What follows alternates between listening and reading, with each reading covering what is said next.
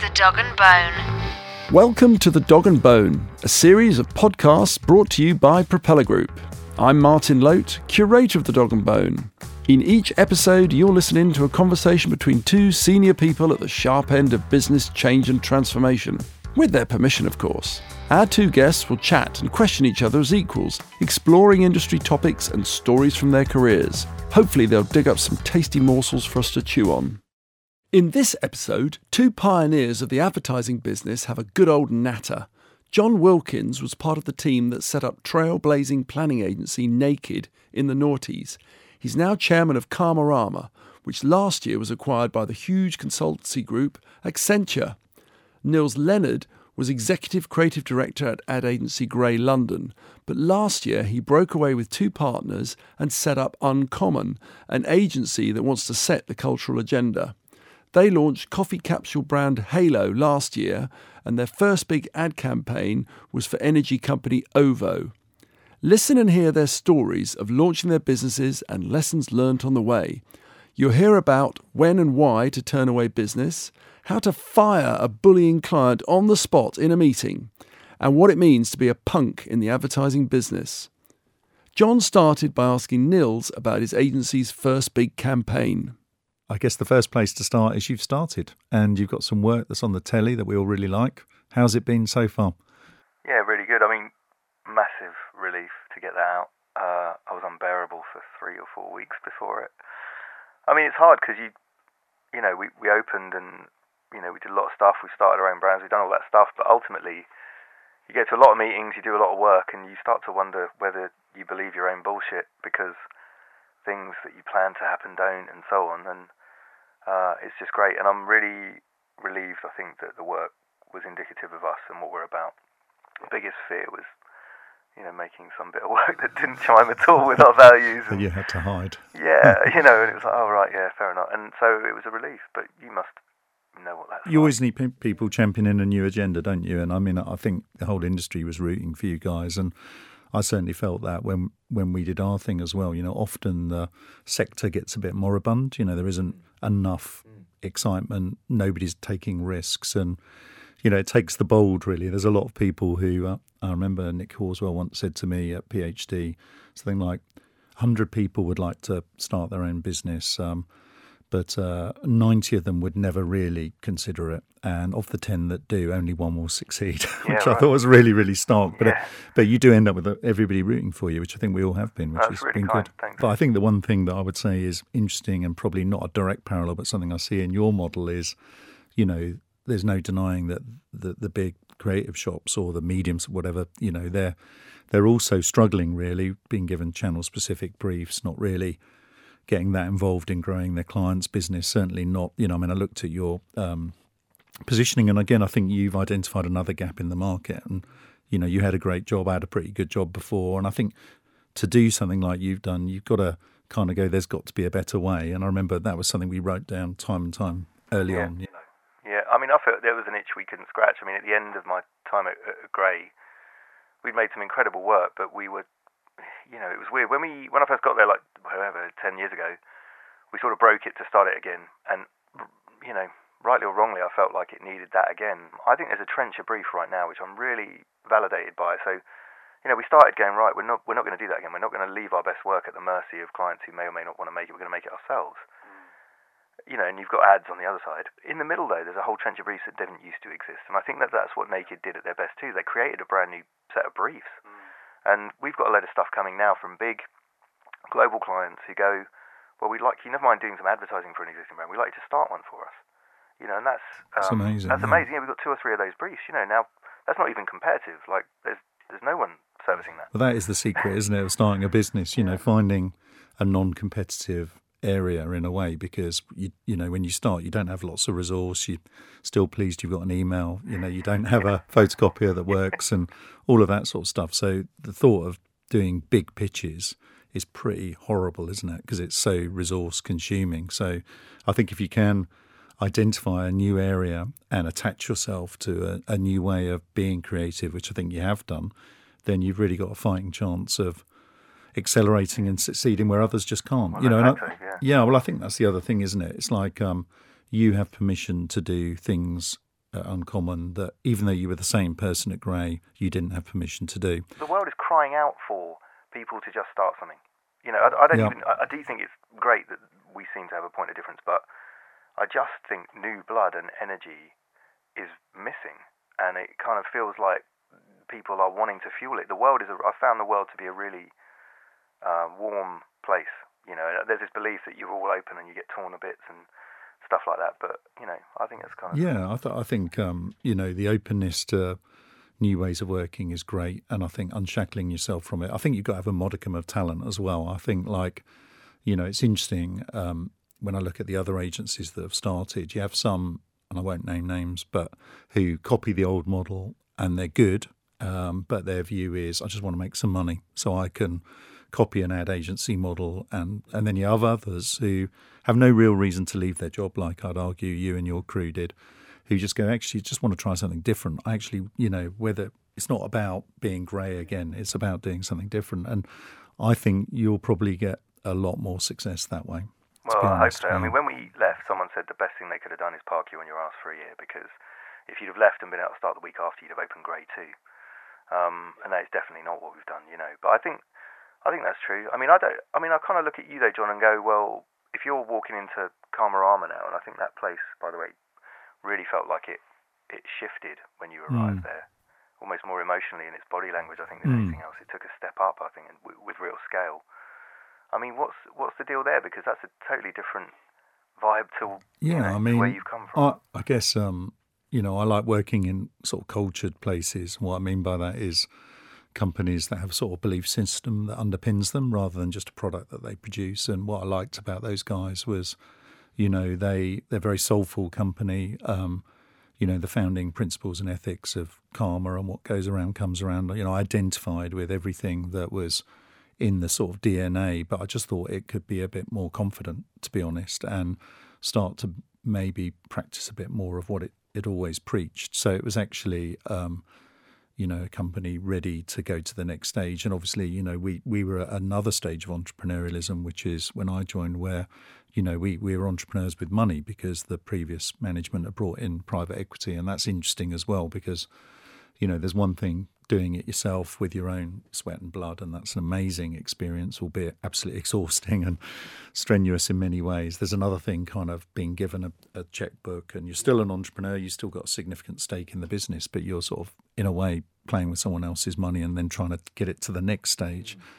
I guess, you know, it's a classic in Silicon Valley, you know, everybody does it, don't they? They scratch an idea out, they get it going, then they raise some money and then they get it to the next stage and then they do something again. But in our category of creative services, that's been quite an unusual model to go down, actually. I guess the question in all of that is, well, where are you going to end up? You know, what is it about now? Yeah, I mean, you know, I think I've sort of always been a bit of a punk, really. So I sort of like being at the destructive edge of change. And I guess with Naked, I felt like, you know, we forced a lot of people to change. A lot of people hated us. A lot of people liked us, whatever. I like that.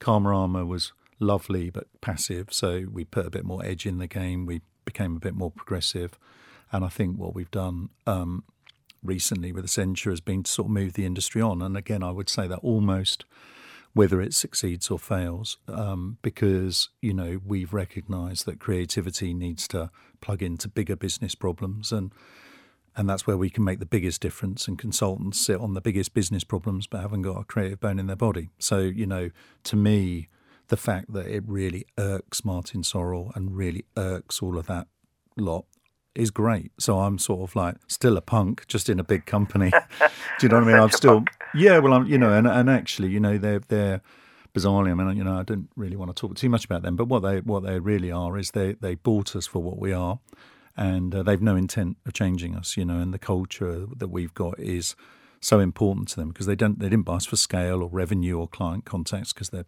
absolutely fucking massive and they've got shitloads of client contacts. So they bought us to, if anything, dramatically be more us than we were before. You know, it's a bigger playing field. So if anything, you know, I'm excited about sort of challenging the status quo and sort of trying to shake it up even more. And while I feel I can do that, then I still feel true to myself, you know, because I mean, ultimately when you when you start your own business and let's get back to talking, you do it because you've got an inner yearning to change things. And, it's personal. And it's personal. There's not enough commercial creativity brought to bear. So our intention at Uncommon absolutely is rooted in not being dependent, but that's also about being at the top table, not Which asking. you will be. Hopefully, at the moment we seem to be attracting those conversations. And, I think like your previous experience, I think it's a really interesting time. I think everybody's feeling fragile and a bit tender and a bit threatened. Yeah. And that's either going to be very motivating for a bunch of people or stifling. I think it's got to be brilliant for you guys. And I think like the one thing when I look at the agencies that, I've respected over the last few years that have gone in with a slightly different proposition, whether it's Anomaly or Mother, or, we could list the ones that we've both sort of thought have been exciting for different reasons. I think the challenge really is not letting your clients sort of define you, because, I remember when Anomaly set up, Cole Johnson, he's like, we're going to build products and then we're going to do some advertising to fund building products. And I thought, brilliant, great, fantastic. They're pretty good at advertising. Suddenly they've got 10 clients who want advertising and they've forgotten about building products. And I'm not criticising them because I still think they're one of the best. And then, Mother had their model, which I thought was really, really interesting. But I think, then they won Boots and that subsumed them and meant they had to hire 50 people. But here's what's weird, right? So I agree with you. I love Carl and obviously what Robert's done as well at Mother, Robert Saville and Carl at Anomaly. A lot of people learned very shabby lessons from them. You saw a load of the mainstream agencies set up sort of brand development or product development, and they were thinking about it completely wrong, right? They were like, let's invent a toilet brush with a camera on it. No one gives a fuck about that. And I think they forgot that thing that happens in a pitch where you're desperate and you see a gap and an opportunity and a frustration and you want to fix it and someone is going to. That's entrepreneurialism for me. Totally is. And I look at that and I think the one thing Mother don't do enough is talk about Mother Holdings. Yeah. I think that's a far more interesting part of their business. Let's help them retain their independence. They've been the most grown up commercially of all the independent agencies, and they've been a huge success without having to compromise the core. And that's a great story. I mean, it's actually a really good point about sort of seeing the gap and wanting to change things. And I think the thing I worry about our ad agency friends, sort of classic agency space, is that they've got all the skills, but they're not going to get the right briefs the way the industry is structured at the moment. So to disrupt that, ironically, we've both done exactly the same thing, which is to say we want to fix bigger problems, whether in your case creating it or in my case getting into bigger grown-up conversations, because we both recognised, at our best, when you get a brief from a client and you go, do you know what, that isn't going to do it. You've got to take this conversation upstream, or that product won't work, or why haven't you thought about that service? A lot of the clients that go into ad agencies, with the greatest respect, they're not empowered to do that. So you've either got to put your stall out and say, don't come to us unless you don't want that, which is what you've done, or you've got to elevate the conversation into where, new companies and new products are being created. So in a funny kind of way, I think, even though I've gone big and you're starting from scratch, well, not from scratch, but, I think we're both sort of slightly chasing the same thing, which is to get creativity into a non-frustrating place where you can make a really substantive difference. I completely agree, and I think it comes back, though, to your personal ambition, right? And there was a point at Grey where we'd won a load of stuff. We'd won a Grand Prix, we'd won D&AD twice, Agency of the Year twice in 3 years or something. And I was standing up at the company meeting, and I was like, fucking hell, how many times? Those can't be the goals. And then it dawned on me that the goals weren't the awards, the goals were the briefs. And I was like, okay, if I want the brief for the Olympic torch, who've I got to be? And it's not going to be Grey, and if I want the brief for, the Champions League opening ceremony, if I want the brief for the US presidential election, if I want the brief for all these important things, who do I need to be? And I think that's where we came from. But we've also made some massive mistakes already. So you're desperate when you start, and you also believe that you can make the best of everything, even when your experience Natural is telling optimism, you. yeah. You do. Even when your gut, man, after 20 odd years is telling you, don't go near that, it's smelly. And we got approached by a very big, very cool client who would have been amazing, as a founding client, and they were like, yep, we're up for it. And there was a little thing in the email, something like, and we know you guys are kind of a wild card, but fuck it, let's give it a go. And I thought, that's not ever how I wanted us discussed. We're not a fucking wild card. We're an answer, man. We're not, what? And I sort of aired it, and then we did it anyway. And of course, it just went horribly wrong. And 2 weeks later, we were like, what are we doing? And all our energy was going the wrong way. But your gut feel is nearly always right. Man, yeah. And the good thing is getting out quickly. Yeah, if you I remember very early on at Naked, we had this American client. He was the product was really interesting, but he was a little bit of a bully, and we were so worried about our people. We're very small, and it was about 8 or 9 of us, and he was based in, I think, San Francisco, and he sent us a sort of bullying email, and I was like, it doesn't feel good. And then he came over to visit us, and he said he started like laying into a couple of the team, and I had a quick chat with Will, or I can't remember whether it was John. I said, well, I think we should just go straight back in the room and fire him and tell him to leave and go. And which you'd never do if you work for Omnicom or WPP. You'd probably get fired yourself, And they're like, yeah, we should do that. So we went back in and said, look, I'm really, really sorry, but we just can't work with people who treat our staff like that. So you're going to have to go. And the guy was like, what do you mean? So, well, that's the exit, and we need you to leave, and Awesome.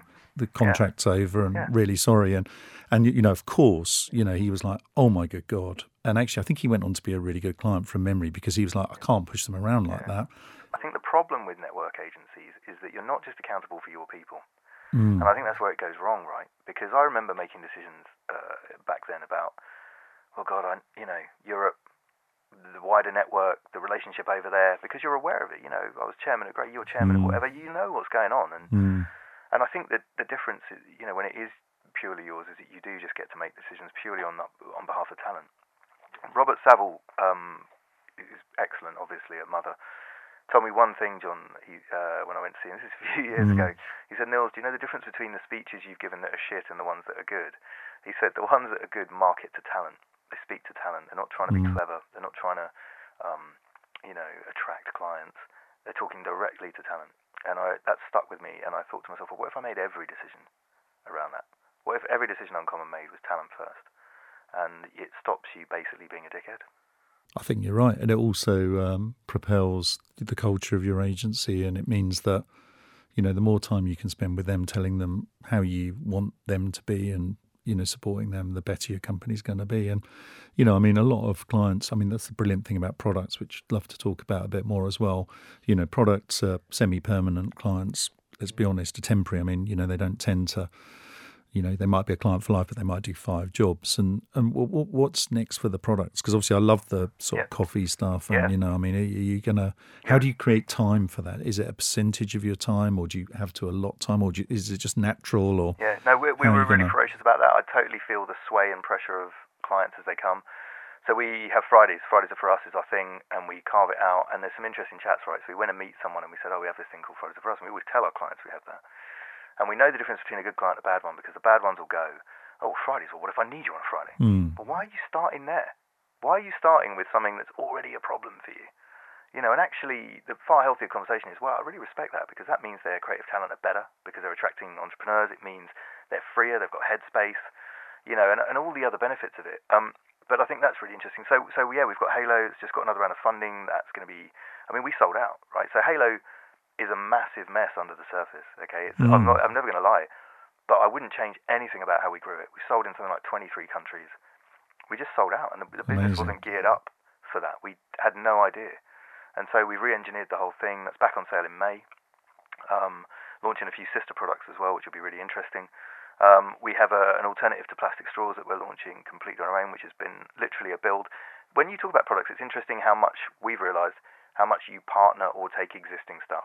So even things like Life Paint way back when was an existing product with the design group. Yeah. Halo, is an existing partnership with the people that made the capsule and the coffee. So you go, actually this straw we're making is a complete design thing from ground up, which I'm really excited about, but that's hard. Who knew? Yeah. Who knew, and then there's 1 or 2 things which I said we're sharing with clients. We've got a really cool app which, I shouldn't mention too much about, which partners though amateur sports people with professional clubs. And that doesn't exist. You kind of imagine a LinkedIn for football, which is sounds great. Yeah, it'd be awesome, man. Yeah. It's really going to open up talent. I really believe that. So all these things that we're cooking away are really, really good. The answer to the industry, with all these big agencies scrabbling to try is to just try some other stuff. If you've got the reach of WPP or Omnicom, I would focus far less on trying to make your massive agency slightly better, and I would back a number of different horses, and I would just go, we're just going to open this thing and that thing and try some stuff. The thing is with the networks or the bigger agencies, I think to transform, you have to be very brave. And what I'm worried about with them, and obviously loads of our mates work there, so I almost don't want them to fail on a very personal level, is I just can't see how they're going to do that. I think the people who work in there, they're under the cosh for margin and pressure, and I think they relied on the money rinsing through media, and we don't even need to go there, but that's sort of disappearing rapidly. And I just can't see where the bravery is going to come from there. There's such a joy in realising you're in danger. Yeah, and I think that's the healthiest the thing. Motivation, right, of threat. And I think they're missing that. And I think we're all going to meet in the middle. Like, I think they're going to suffer a bit and get the reds kicked in, but there's bright people running those companies, man. They're not messing about, And I think they'll go, right, screw this, let's change it up. And I think hopefully people like us will come up and there'll be a brand new sort of shape, I think, of the industry. No, I think there's got to be, hasn't there? I mean, it is going to be interesting because this whole sort of ability to be able to aggressively pursue the future often comes out of quite dire economic circumstances. I mean, we launched in 2000, which was the dot-com crash. It was literally happened the week before we launched.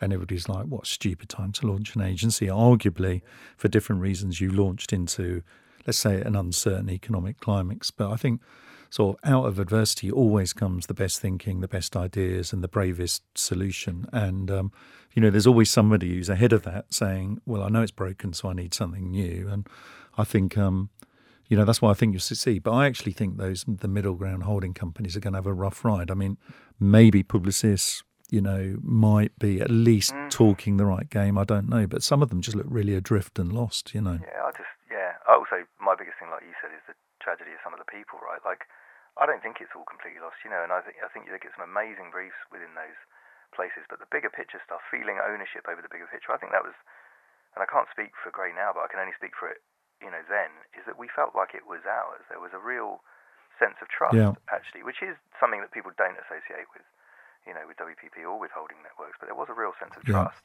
and I think the only advantage you have in that is your scale. And I just wish more people were empowered to mess with it. I think Publicis are talking a good game. I'm not sure they're living it. No, who knows? Yeah. So what's the goal for Uncommon, or is that an unfair question? I mean, is it a sort? No. I tried to be really clear on this stuff. I don't believe in. I kind of never. I think there's a lot of hiding in spaff in this industry, but I mean, we want to be an important creative force. We want to make the world better. We prioritise projects with the greatest social impact. It doesn't mean we just work on those, but we do. I don't think you can start a company in the world right now that isn't looking at the world. Never mind our industry. Fuck our industry. Look at the world. People are crying out for better stuff. Saw this quote in the window of Patagonia: "Repair is a radical act." It's brilliant. I love that. I was like, where did we get to? That's so right. Yeah. People want a longer, more impactful, more deep relationship with stuff, and you were looking at companies like Netflix and, looking at what Channel 4 have achieved, never mind our industry, and I'm just like, I want to be there. Yeah. I want to be a company that people in the real world know and understand and appreciate. Our job now is far cooler because we get to impact far more change if we get it right. But we can still play in the vices of people. We can still, and I love all that. That's where the joy is. So I just think if you haven't got an eye on that stuff, you're also missing a path to fame. I think there's a vehicle for fame in all of that. You take on those issues, rightly or wrongly, people are going to talk about what you're doing.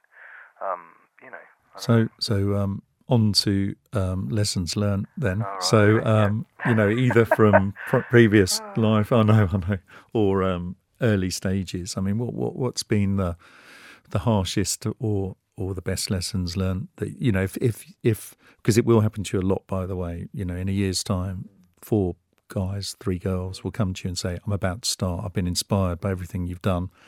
What have you learned? What advice can you give me? And it always has to be quite pithy. So, what's coming through at the moment? Well, no, just the main recurring one is genuinely the story I told about that client that plays in my head every night because we threw everybody, and it was only 7 people, but that was our everything. All right, like this is our lives at a shit brief, and it ate our time and our energy and hurt people. And you're aware that the smallest decisions you make around that stuff, the things you do, you're not doing other stuff. And you kind of go, Christ, if you choose those things badly, you fuck it all up. And it's so delicate, isn't it, when you start? I mean, if you did 6 of them in a year, you're done. You're out of the game. Maybe 3. Yeah. Maybe 3. And because, if you talk about a pitch or a meeting, whatever, if you're doing it at a level, genuinely at a level, I mean, if you're walking in with a bit of A4 paper, fine, but we don't do that. If you're doing it at a level which you definitely play at, we play at, you go at it. Yeah, you're invested. Yeah, man, and that's scary, you know. I think there's stuff around hiring. Again, it's never been so important. Don't hire fucking people you don't like. Just don't do it. You know, I remember you talked about this before, but I mean, I'm pretty sure you've got stories there. But a couple of people have come along and you're in need when you start. You're in need for talent and energy and people. Yeah.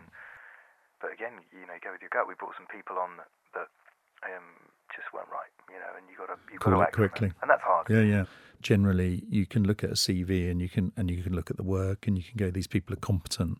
But actually, the reason to hire them isn't because of that. It's because of, you know, are you going to enjoy hanging out with them and spending time with them? And when it's late at night, are they going to be with you, or are they going to be at home, or whatever? You know, and I think so. The people thing, I think, is probably the most important. I mean, what you were saying about the paucity of time. I mean, I got given some good advice by different people, but somebody, and I can't remember who it was, said only do what only you can do, and that goes for you as an individual but also you as an agency. And I think a lot of startups get too caught up in the machinations of running a business, and you know, we took that advice and we outsourced everything that wasn't high-end creativity, everything. And everybody was like, well, how can you afford to have back office? And we're like, because we don't want to spend 1 second on something that isn't challenging for us. So that I always thought that was useful advice, because I've seen a lot of other really great startups sort of flounder by just getting stuck in computer technology and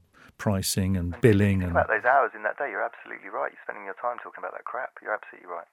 The ability to be in it together is pretty fundamental, and the ability to have a really fucking good laugh, because it is brutally hard. I mean, you know, it's hard on everybody. It's not only hard on the team, it's hard on the relationships. As you say, it's personal, it's intensely personal. And having sympathy around everybody's lives and children and differences in lifestyle and being totally empathetic is absolutely critical. And sort of recognising that, you know, I remember John Harlow, he had small children when we started, and it was like, yeah, John, you need to get out the office. You know, if we don't mind doing it later, you can have 2 late nights a week. Is it good? You know, boundaries, spend time with the kids. So Charlotte and I, my wife, have almost childlike boundaries. Yeah. You know, and we've had to put those in place, because you're right, you can spend your life just doing it. If anybody is listening to this, just go and do it, because if you want every handshake and email to mean more and to be more vital and feel more alive, that's what it does. It does. I remember shaking someone's hand, our first client, man. I swear to God, I walked out of there like, fucking, this is insane. Did you have tears rolling down your cheeks? Yeah, sure, man, because this person had gone, you know, all right, fine. And it's like big, you know, big it's sum of personal. money, and you go, God. He's bought into you guys, and it's personal. I mean, I just remember, so it literally is, it sounds a bit cliche, but it's an incredible roller coaster. So for every one of those handshakes, you know, when you get binned the first time, which hopefully you haven't yet, but when the first client fires you, which is sadly inevitable, you're like, you know, you literally want to start stabbing yourself, you know, because you're like, I could have stopped that. You know, I can't externalize that. I can't blame that on a network or a pricing issue or whatever. The only people who fucked up was us. And, you know, it's an absolute emotional roller coaster. And then when you overlay the fact that you do have to work extremely hard and you've all got home lives and children and boundaries, you know, it's complex. But no, I'm with you. I mean, the only thing I would say is, I love the fact you said everybody should do it. I actually think everybody should do it who wants to change something. So the ones I don't have a huge amount of sympathy with are the sort of ones who go, do you know, I just want the money. I want to be like Martin Sorrell, but, you know, different. And you're like, well, why do you want to be like him? So we're nearly on the wrap now. So we're into a silly story, which is a fun way to end. Could be anything. So let's try and think. You can go first, unless it's too much pressure. Let's try and think of the most ridiculous thing that's happened to us in our industry. I have some horrible truths. So here's one. On our first week, someone did a poo in the toilet so big it blocked. Yeah. There's only 4 of us. Did you have to scoop it out? We had some people come up who then explained that was the problem. And it got log jammed so hard in the thing they had to take the toilet apart.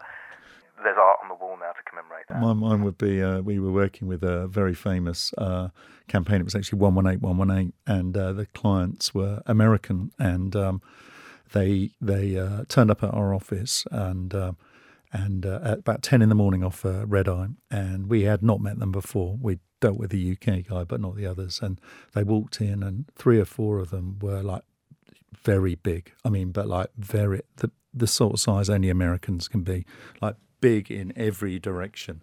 And we have very cheap furniture in Naked, very, very cheap furniture. And this one guy, the biggest one, walked into me and he said, do you have any food? And I said, well, we don't, but I can get you some. It's like 10:30. I said, what would you like? He said, I'd like a pizza. I was like, okay, I'll get you that. You take a seat and then I'll order a pizza from Domino's over the road. And he looked at the chair that I told him to take a seat, and he looked me in the eye, and then he looked down at the chair and he looked me in the eye. And, and it was a very big unspoken eye-to-eye thing. He was like, I'm going to fucking smash that chair to pieces if I sit on it. So I was like, well, actually, I said, just thinking it through, you didn't say a word. I said, why don't you just stand there? I'll get your pizza and I'll come in with a slightly more voluptuous armchair so you can sit down. I can't remember. It was quite heavy. We had to carry quite a big piece of furniture in. But I mean, to be honest, you could. There's another show in just going through stupid shit that happens, because I mean it is one of the most fun industries, and stupid shit happens all the time. I know for sure. Yeah. So, Niels, it's been wonderful chatting to you, and see you again very soon. Definitely. And it's been a laugh. Yeah, thanks, mate. Thanks for joining us on The Dog and Bone. Please subscribe to the podcast, and if you have any questions or suggestions, do get in touch via our website, dogandbone.dog, or send us an email at woof@dogandbone.dog.